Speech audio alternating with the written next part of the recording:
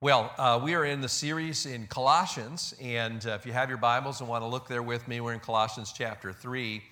Last week we were talking about this idea of drawing near to God and setting our hearts and minds on things above where Christ is seated at the right hand of God. And we talked about this idea of how we are participating with God in this transformational work that He's doing within us. And last week, most of the examples that we talked about were this idea of taking off things. We're going to take off this and that and the other thing, and we're going to put to death these other things. So there's kind of this long list of things that he's saying, you're no longer like that. You used to be like that, but you're not like that anymore. So just don't even go down that trail. Don't even think about that stuff. But in this section, Paul says that since we're dead to those things and we're now beloved and alive in Christ, then let's just live like Jesus. Let's just live like Jesus. So today we're going to talk about living like Jesus, and it's in Colossians chapter 3, beginning at verse 12. And if you want to follow along, let me read that passage for us as we get started. Colossians chapter 3, beginning at verse 12, says, "Therefore, as God's chosen people, holy and dearly beloved, clothe yourselves with compassion, kindness, humility, gentleness, and patience. Bear with one another and forgive whatever grievances you have against one another. Forgive as the Lord forgave you. And over all these virtues, put on love, which binds them all together in perfect unity. Let the peace of Christ rule in your hearts, since as members of one body you were called to peace, and be thankful. Let the word of Christ dwell in you richly as you teach and admonish one another with all wisdom, as you sing psalms and hymns and spiritual songs with gratitude in your hearts to God. And whatever you do, whether in deed, word, or deed, do it all in the name of the Lord Jesus, giving thanks to God the Father through Him." Paul talks to us about four things in this passage of Scripture that he's talking about. If we're gonna live like Christ, if we're gonna live like Jesus, these are four things that we need to be mindful of. And he starts out with this idea, and I kind of summarize it as just putting on the love of Christ. The love of Christ. We're going to have to learn to do that. And Paul uses this idea of clothing ourselves in a different way. And we dress differently because we are followers of Jesus Christ. And that's kind of the way you begin to recognize someone who is in Christ, because they begin to function differently. They act differently. They think differently. They're clothing themselves with different things. He's telling them, therefore, as God's holy chosen people, clothe yourself with compassion, kindness, humility, gentleness, patience, bear with one another, forgive whatever grievance you may have against each other, and forgive as the Lord forgave you. And over all these virtues, put on love. And this is this picture of putting on clothes. And this idea is kind of a cool idea, because clothes is something you do every day, right? This is a regular thing that you do. It's not something you did once and you're done. This is a daily exercise. You're putting on clothes. You're covering up the things that need to be covered up. And, I'm so glad for clothes, aren't you? You would hate to see me naked. I can tell you, it's not a pretty picture. I've seen it, and you don't want to be there. And so he tells us, well, what are these clothes that we're supposed to put on? Well, he just told us this long list of things. And I want us to take a moment and just begin to think about this long list of stuff, this, patience and kindness and gentleness and all that kind of stuff. And, we read these kind of passages, these verses that have this long list of things like that. And so often we just kind of blow right by them. And sometimes we blow right by them because we say, oh, well, I know these lists. Yeah, I've read these lists. I got these lists. And we kind of go, and we just blow right through and we say, well, let's get down to the really good, meaty theological stuff. And we kind of blow by them. Or sometimes we blow by them because we know how much we struggle with them.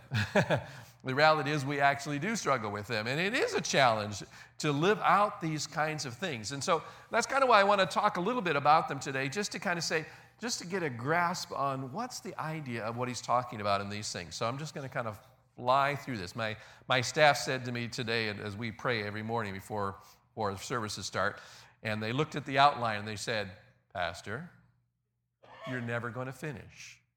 And I said, yes, I will. I'm going to fly like the wind. So sharpen your pencils and we're going to fly. So here we go. So we talk about compassion. And compassion is to feel deeply for another person or situation. And this originally, this word compassion comes from this idea of the bowels of sympathy, the bowels of sympathy. And really, it makes more sense. We talk about feeling in the heart. I have a heart for something, I feel it. But where do you feel stuff? It's in your gut, right? You know, you have this thing. We say the phrase, I just have this gut feeling. Well, that's kind of what the ancients had, that idea that's in your gut. And so I do this thing. When Norma walks in the room, I get this little flattery thing going on in my stomach. I get this little something happening there, you know, and you kind of know those things. When we see brokenness, it makes us sick to our stomach, doesn't it? I mean, those are the kinds of things he's saying, and you get to kind of get the idea of that. But compassion is the sense of feeling what God feels. Compassion is a sense of feeling, and Paul's saying, we're going to be like Jesus. We need to be people that actually are moved and touched by stuff. We need to have compassion. We need to feel when we see people or situations and brokenness or joy or whatever it is. We need to have that kind of sense in that, and that's what he's talking about, that compassion, that sense of feeling, deep feeling for another person or situation. Second one he talks about is kindness, and this is the idea of putting the needs of others in front of our own. And Christ talks about like that, and the scriptures talk about that in many different places. But it shows up in our actions and our deeds. It shows up in how the little things that we do all day long, doesn't it? It's just the kindness. You meet somebody. We had a young man that lived with us, and he was from the South. And I don't know what it is about Southern guys, but this guy was the most kind, polite kind of guy you'd ever want. Every word out of his mouth was just like butter. I know, honey and butter. It just kind of came out that way. But it just shows up in the little stuff, in what you say and what you do, and what you don't say and what you don't do, those kinds of things. It just happens all day long. It's the attention that we give to people who are talking to us. It's the little kindnesses that we do to one another, and it's how we see people. We just see people with kindness. And he's saying that's kind of the character of Christ. He talks about humility. He says humility is to think more of God and others than we do ourselves. Too often we think about humility and we think, well, humility is thinking less of me. But that's not really what it's saying here. Humility is this idea of thinking more of God and others than we do of ourselves. And that's different, because you can still feel good about yourself, but it's just saying, I feel better, more for God and others around me. And there's a difference there. And so he's like, that's the kind of humility he's talking about. Gentleness is strength under control. Strength under control. See, it's an amazing paradox that strength is revealed in gentleness. Anybody can come in and blow something up, right? Anybody can come and explode on somebody. Anybody can, that's not strength. That's just explosiveness. But real strength is that measure of how you use it, how you control it. And we see that in Christ all the time. Here is Christ, who had all power and all authority. He could have called down, angels, and he could have had all the help he wanted. But in the middle of his strength, he just had this gentleness about him that said, I don't need to do that. I don't need to do that. It's strength in control. That's gentleness. He talks about patience, and patience is this consistent endurance. It's not for a moment, but patience is this characteristic that is ongoing. And, we all know what patience is, but we don't have time to define it. We just can't take that up. It shows up. It shows up in everything that we do. It's just kind of there. I was in traffic this week. I was driving, making a turn, and there was a truck, and then there was a car, and then there was me, and the light was red, and then it turned green, and the truck didn't move. And the guy in front of me, I could see, was just going ballistic. He was waving at the back of this truck, and he was trying to see, and he couldn't see what was going on, but I was far enough back. I don't know where that came from. I was like, whoa, I'm back in Texas again. I was far enough back that I could see there was a pedestrian in the crosswalk.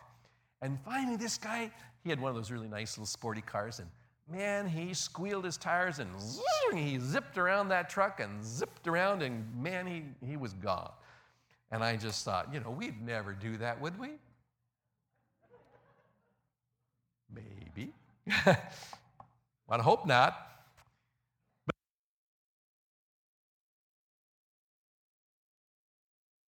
I might. I thought that might happen. Okay. I suspected. Am I good? Oh, good. So we talk about this idea of patience, and we've just got to do that. And we think Okay, well, here we are, but it is endurance to say, you know what, I don't have to respond like that in all those times. And Christ says, you can be patient. Put that on. You can be patient with situations and people and stuff like that. The sixth thing he talks about this idea, I'm kind of putting a couple together. He talks about this idea of bearing and forgiving grievances. And this is the idea of not exacting payment. That's kind of important because the reality is we understand this, that people do things, and people would include you and me, right? We do things that rub people the wrong way, and at the very least, I mean, we're talking gentle with each other. We rub people the wrong way periodically, and if we're worse, sometimes there are just intentional acts of malice. And I know none of you would do that, but there's just stuff that happens in life and in interacting with one another. But this idea of bearing and forgiving is the concept of not exacting payment. It's to say you are justified, you would be justified in exacting payment for the way somebody treated you, right? You would be justified in doing those things. But Paul is saying to them here, but when you're saying, I'm going to bear with one another, I'm going to forbear, I'm going to give up the right to exact payment on some penalty that has been done, and I'm going to not go down that trail. I'm going to skip it. I'm going to forgive it. I'm going to let it go. And we're having this example because he's saying to you, that's the way Christ has dealt with you. You have been forgiven, so forgive others and bear with one another in the midst of what they do. Sometimes I've heard people say, well, I'll forgive, but I'll never forget. Have you heard that one? Maybe you don't raise your hand. I'm sorry. I always ask you to do that, and then I'm like, oh, I should have done that. Don't raise your hand. But you may have said that. You may have heard that. I've heard that many times, and it has always kind of concerned me because I had in my head to say, well, if you've really forgiven somebody, you need to forget it. You need to forget it. But I read something this week that made me kind of back up from that a little bit and said, you probably are never going to forget it, but it is how you function with it that really reveals if you have forgiven or not. And so I just want to give you three things that'll help us understand. You'll know if you've forgiven somebody, you're going to be here. The first one is this, is that you don't bring the matter up with the person you've forgiven. I mean, if you've forgiven them, it's not something you continually bring up to them. So your friend has done something really bizarre to you, and you said, oh, it's okay, forget it, I forgive you, it's fine. And, 2 weeks later, they're coming late, and you say, it's just like the other day when you did that, you did it again. Have you ever said that, guys, to your wife? It's just like you did. I've done that. Okay, ooh, yeah, I confess that. I have a memory like crazy.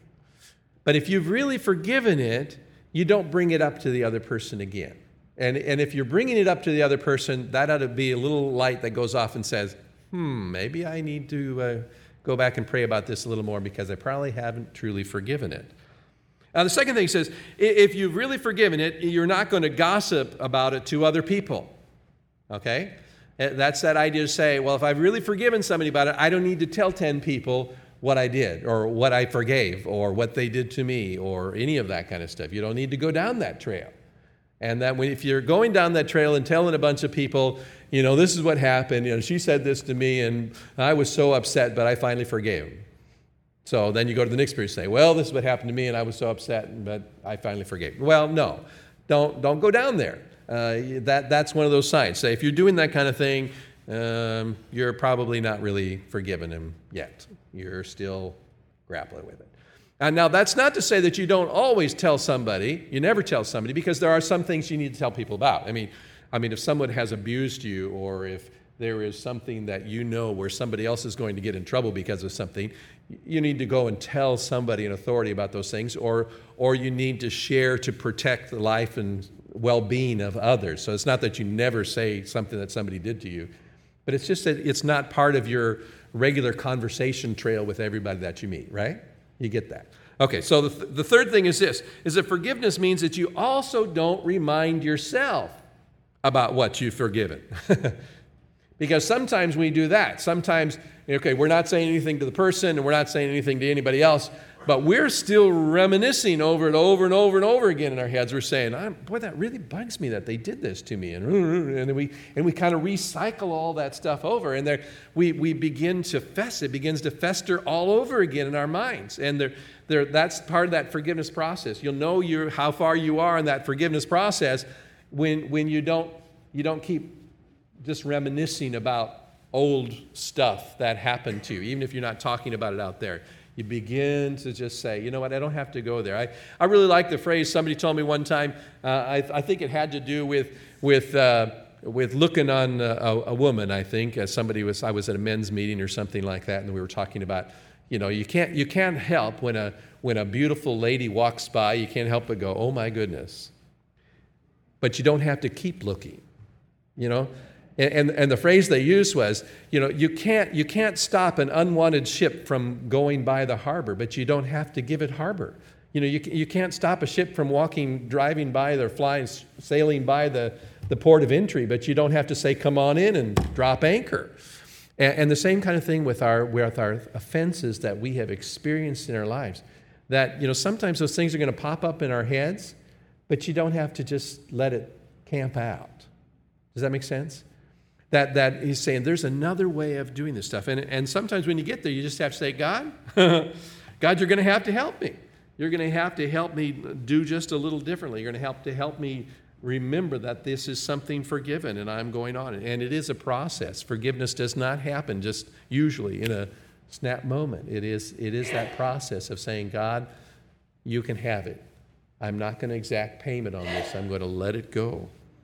And the last thing he says about clothing yourselves is this idea of love. And I don't have a one-line definition for love. It just was too big for me. I thought, what can I say here? I can't say anything about a one-liner. It says, but he says, over all these things, put on love. Put on love, which binds them all together in perfect unity. That is the key that makes it all happen. And I think Paul said this because he understood with what God understood is that it's not easy to live like this. I mean, I've kind of flown by this list, but when you really go down and you think, how am I living my life in connection to these things? And I think all of us would say, I make that one okay, and this one's okay, and this one's struggling with this a little bit. And we could go through and think about particular situations, particular names and faces that would come to us, and we're kind of overwhelmed with that. But he goes back and he just says, it's just love. In the end, it's just love. Just start with love. He says, let love hold all those other things together. We just pray those kinds of prayer that says, God, help me to love people like you love people. Help me to feel like you feel. Help me to do what you would do. And Lord, teach me today to do a little better than I was yesterday. Help me just to take one step forward today from where I was before, right? Because you're not going to go from one, struggle with something into I'm a perfect saint on all this. It is, God, help me every day just to be one step closer to living out who you are in this particular area in my life, right? And that's the love. And we just live in that loving presence with him. And we do that. So that's the first thing he says. He says, if we're going to live like Christ, we've got to put on the character of Christ. We've got to put on the love of Christ. We've got to live in those kind of things. But we also have to understand that we've got to let Christ rule in our life, the peace of Christ rule in our lives. That's his sense of where he says in Colossians 3:15, he says, let the peace of Christ rule in your hearts. As members of one body, you were called to peace, and be thankful. This word rule is this idea and literally means to umpire, to umpire. So you have to picture, we're at a baseball game. We're at a Padres game. This doesn't happen too often, but they're running in from third base to home plate to score a run, and they're hoping for that. So the guy is running in, and he makes this big slide, and the catcher's there, and the ball's flying in, and he's there, and you ask yourself the question, who's the most important person in that picture? But the reality is it's not the third baseman, it's not the catcher, it's not the ball, it's not the pitcher, it's not the outfielders, it's not any of those things. It's the umpire, because the umpire is going to make a decision about what's happening at that home plate. And we live with that. So we have to say to ourselves, who is the umpire of our lives? And Paul says, let the peace of Christ be your umpire. Let the peace of Christ be the one who guides how you make decisions about life, how you deal with the stuff of life. Because, we all face various areas of craziness in our life, right? There's craziness at work. There's bizarre new behaviors that our children are experiencing. There is new health issues. There's new relationship issues. There's always stuff going on in our lives. And we have to ask the question, who's going to make the decisions about this? Who's going to be the umpire of when I come into this conflict, when a decision about I'm going to go this way or that way, who's the umpire? Paul says, let the peace of Christ be the umpire.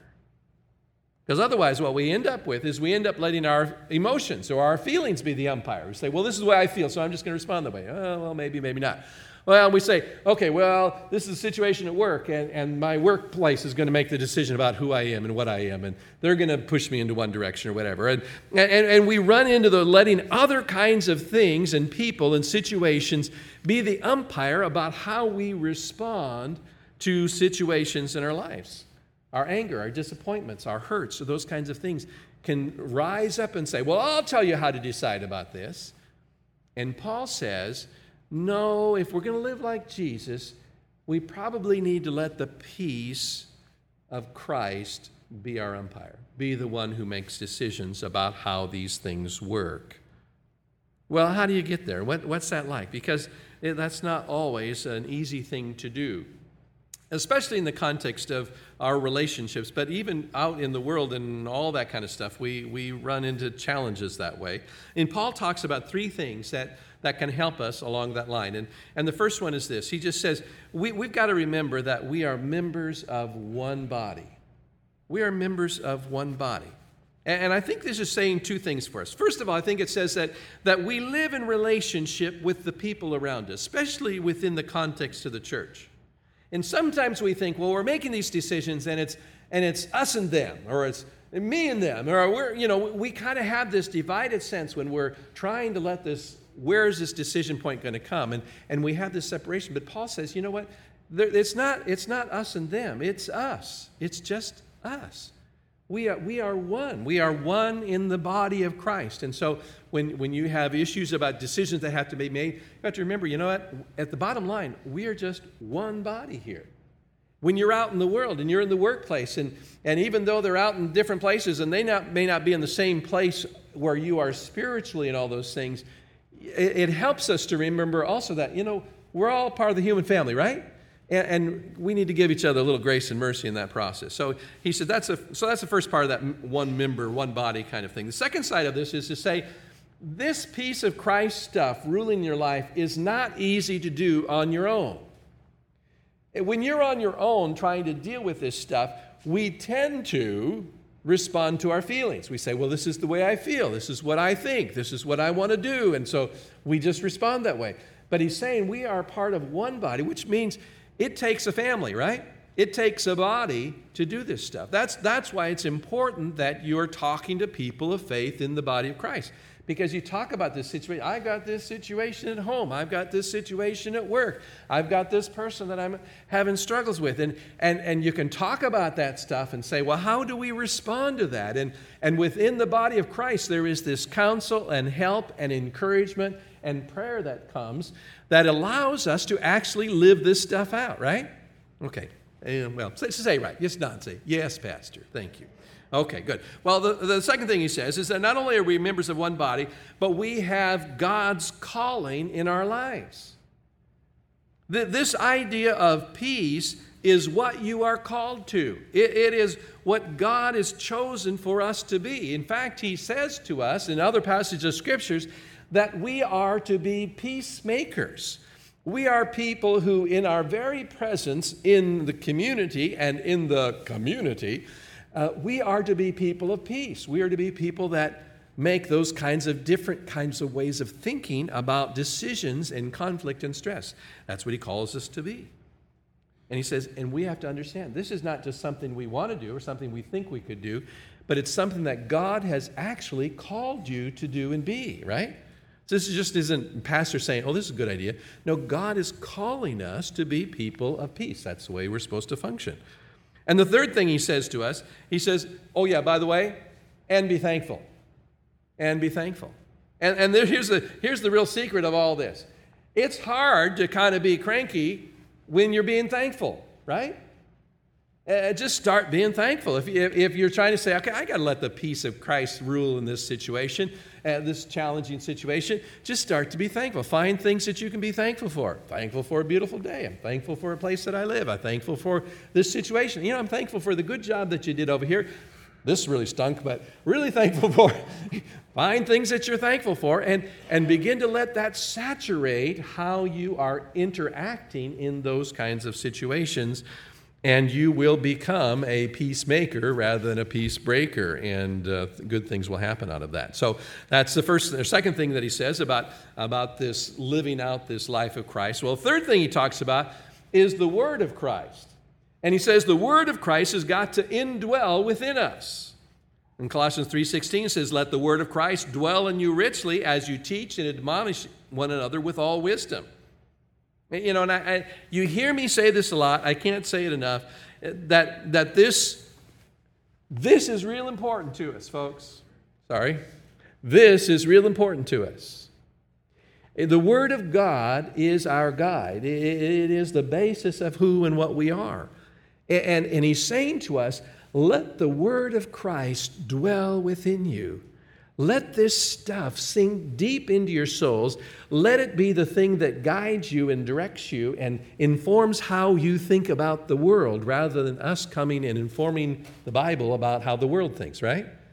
It is what guides us, not the world guiding the Scriptures. And so he says, you've got to be there. You've got to read it. You've got to memorize it. You've got to meditate on it. You've got to saturate your body with it, your mind with it. It's got to be part of who you are all the time because it is what's going to be our guide. It is how we're going to teach, how we're going to admonish. And so he talks about that. So I just ask you this question. When you think about God's Word, I just want to ask you, are you a tourist?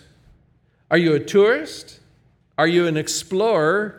Or are you a settler? I thought that was kind of fun. You know what a tourist is like? A tourist is someone who breezes through and kind of checks out some cool things. Oh, well, that's kind of cool. I'll flip over the Psalms, then I'll get something, and oh, that's cool. And we kind of breeze through. We find things that we think are interesting to us, things that kind of settle with us, and that connects with me, and we kind of move on. And that's how a tourist goes on tour, and sometimes we read Scripture like that. That's our relationship with Scripture. But sometimes we're an explorer. Now, explorer is someone who's a little more interested in searching out stuff. They're tracking down trails and they're looking at stuff and they're opening ways and they're kind of got kind of cool stuff going on. That's kind of cool, and they can go through. They learn a lot of stuff and they have that all down there. But I like the idea of a settler because it kind of fits with Paul's word about dwelling. And this idea of a settler comes in, finds a spot, camps out, tills up the ground, builds a house, settles down, and lives in it. And I want to say, you know what? I'd like to see us all be settlers, right? And not just breezing through the fun stuff, not just kind of exploring stuff and learning stuff and sticking it in our heads, but people who actually settle in this stuff and till it up and let it bear fruit and a harvest within our lives. That's what Paul's saying. Let the word of Christ dwell within you. Let it dwell. And when it dwells, we begin to do something. We begin to teach and admonish others. That's the point of, he's saying, let it dwell, because what you say and do makes a difference. When you talk to others, you encourage others, you help others, you build them up. Those kinds of things. And you may not be doing that from a pulpit somewhere, but I tell you what, everywhere you go, you will have opportunities to do that. When somebody comes to you at work and says, I got this situation in my life. What is it? What are you going to say to them? Well, you're going to say to them the word of Christ, right? I remember I was a counselor years and years ago, went to school. My first career area was in counseling, and I was working in a community counseling center. It wasn't a Christian counseling center, but I tell you what, people begin to know who you are. And coworkers, they'd go off. They were going off and partying and doing their thing. And, and I knew I wasn't in that. I'd show up and I'd go to the party and I'd have a Coke and just kind of hang out with them. And I'd go home early and they'd be there trashed all night. And they'd do their thing. But you know what? When they had a problem, who'd they call? They called me. David, could you pray for me? I've got this situation. My mom's sick, or I've got this, or I've got my boyfriend's mad at me, or whatever. And I'd say, yeah, I'd be happy to pray for you. God can do great things. We just have to trust him. And, and those are the kinds of opportunities that out there, you're not necessarily in a Sunday school class or in the pulpit, but I tell you, out in the workplace, you have amazing opportunities to just proclaim the hope that you have within you.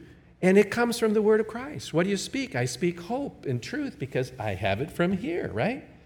You're in home with your kids, all those kinds of situations. So he says, you're doing this, letting the word of Christ dwell in you so that you can teach and admonish others. And when this word of Christ is dwelling within you, guess what happens? You begin to want to sing about it. Now, everybody who's in the choir ought to memorize this passage of Scripture. Because really, it is your passage of Scripture. It says, let the word of Christ dwell in you richly, admonishing, teaching one another with all wisdom as you sing psalms and hymns and spiritual songs with gratitude in your heart to God.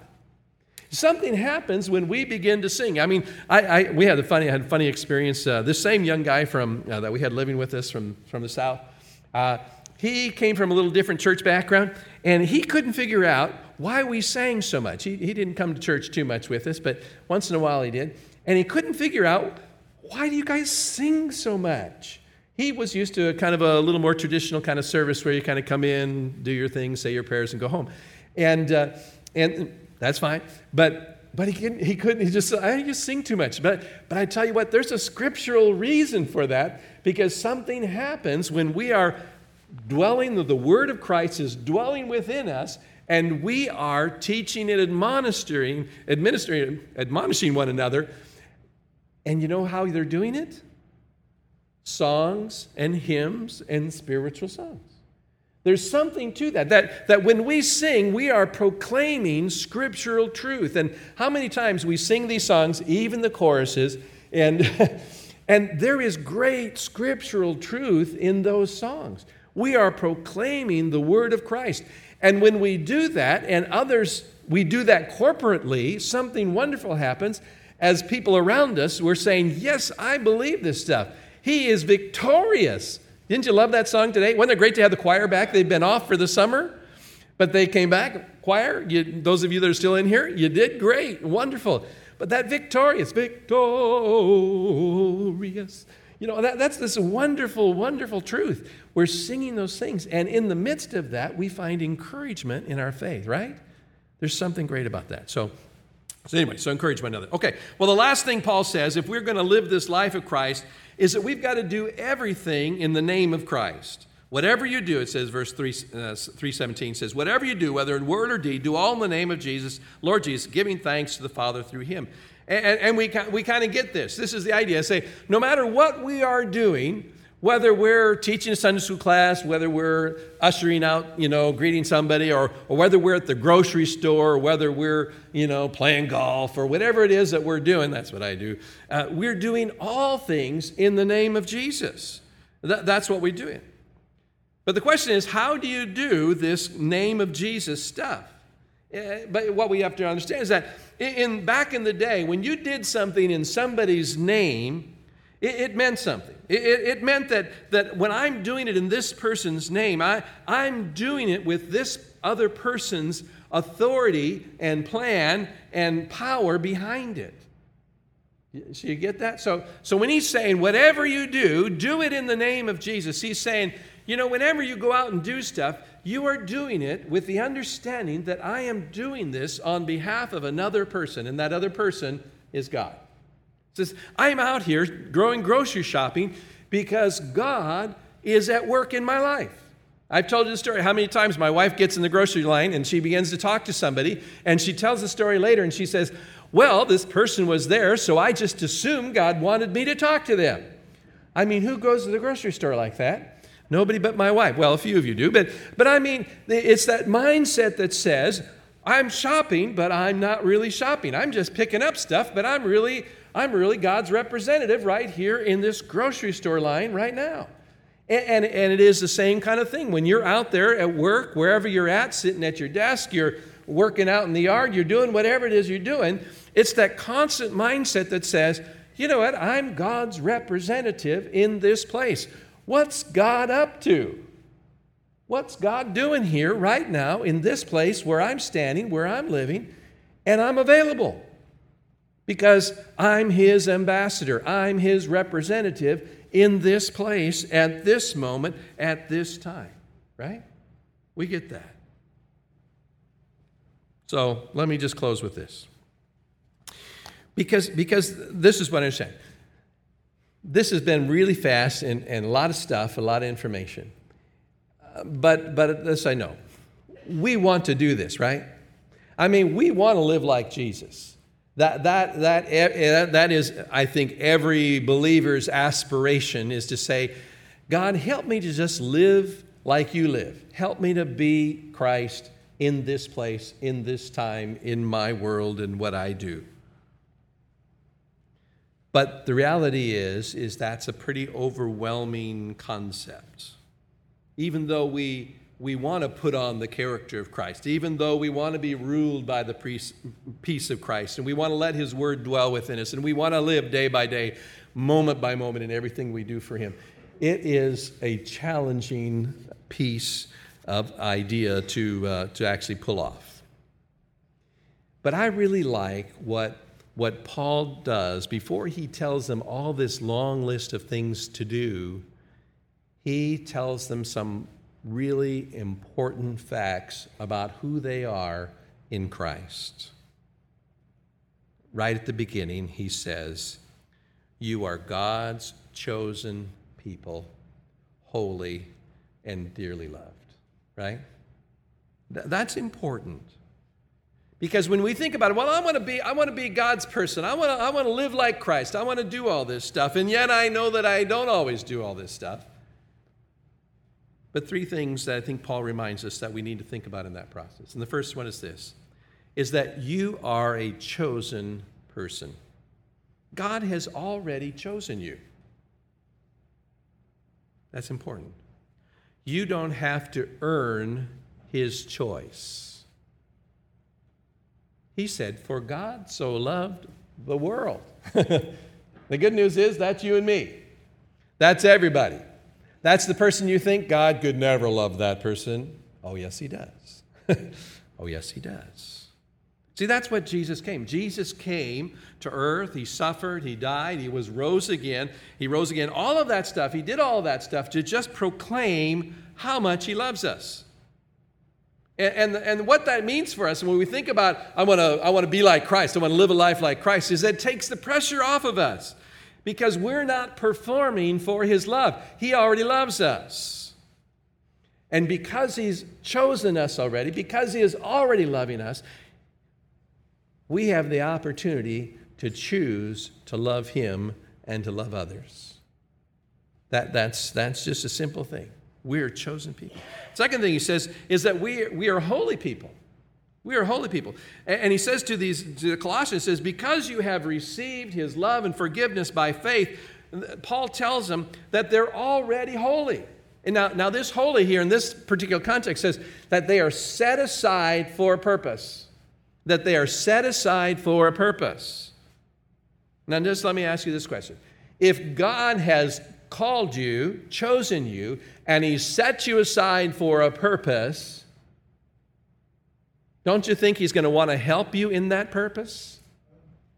He's not going to say, hey, David, I'd love for you to be a follower of mine. I'd love for you to receive my love, and I'd love you to live out my life everywhere that you go, and then throw stumbling blocks in front of me all the time. God's not going to do that. God is on our side. He wants to help us to live the kind of life that He's calling us to live, right? He's on our side. That's what that means. You're a holy people. You're set aside for a purpose, and that purpose is to live out Christ. And He's going to help us in that. We're not on our own. And the third thing is just simply this, and this is for me, something big for me. He says, you are a dearly loved person. You know, God thinks you're it. God thinks you're the bomb in a few years back terminology. When you walk into the room, God's heart goes pitter-patter.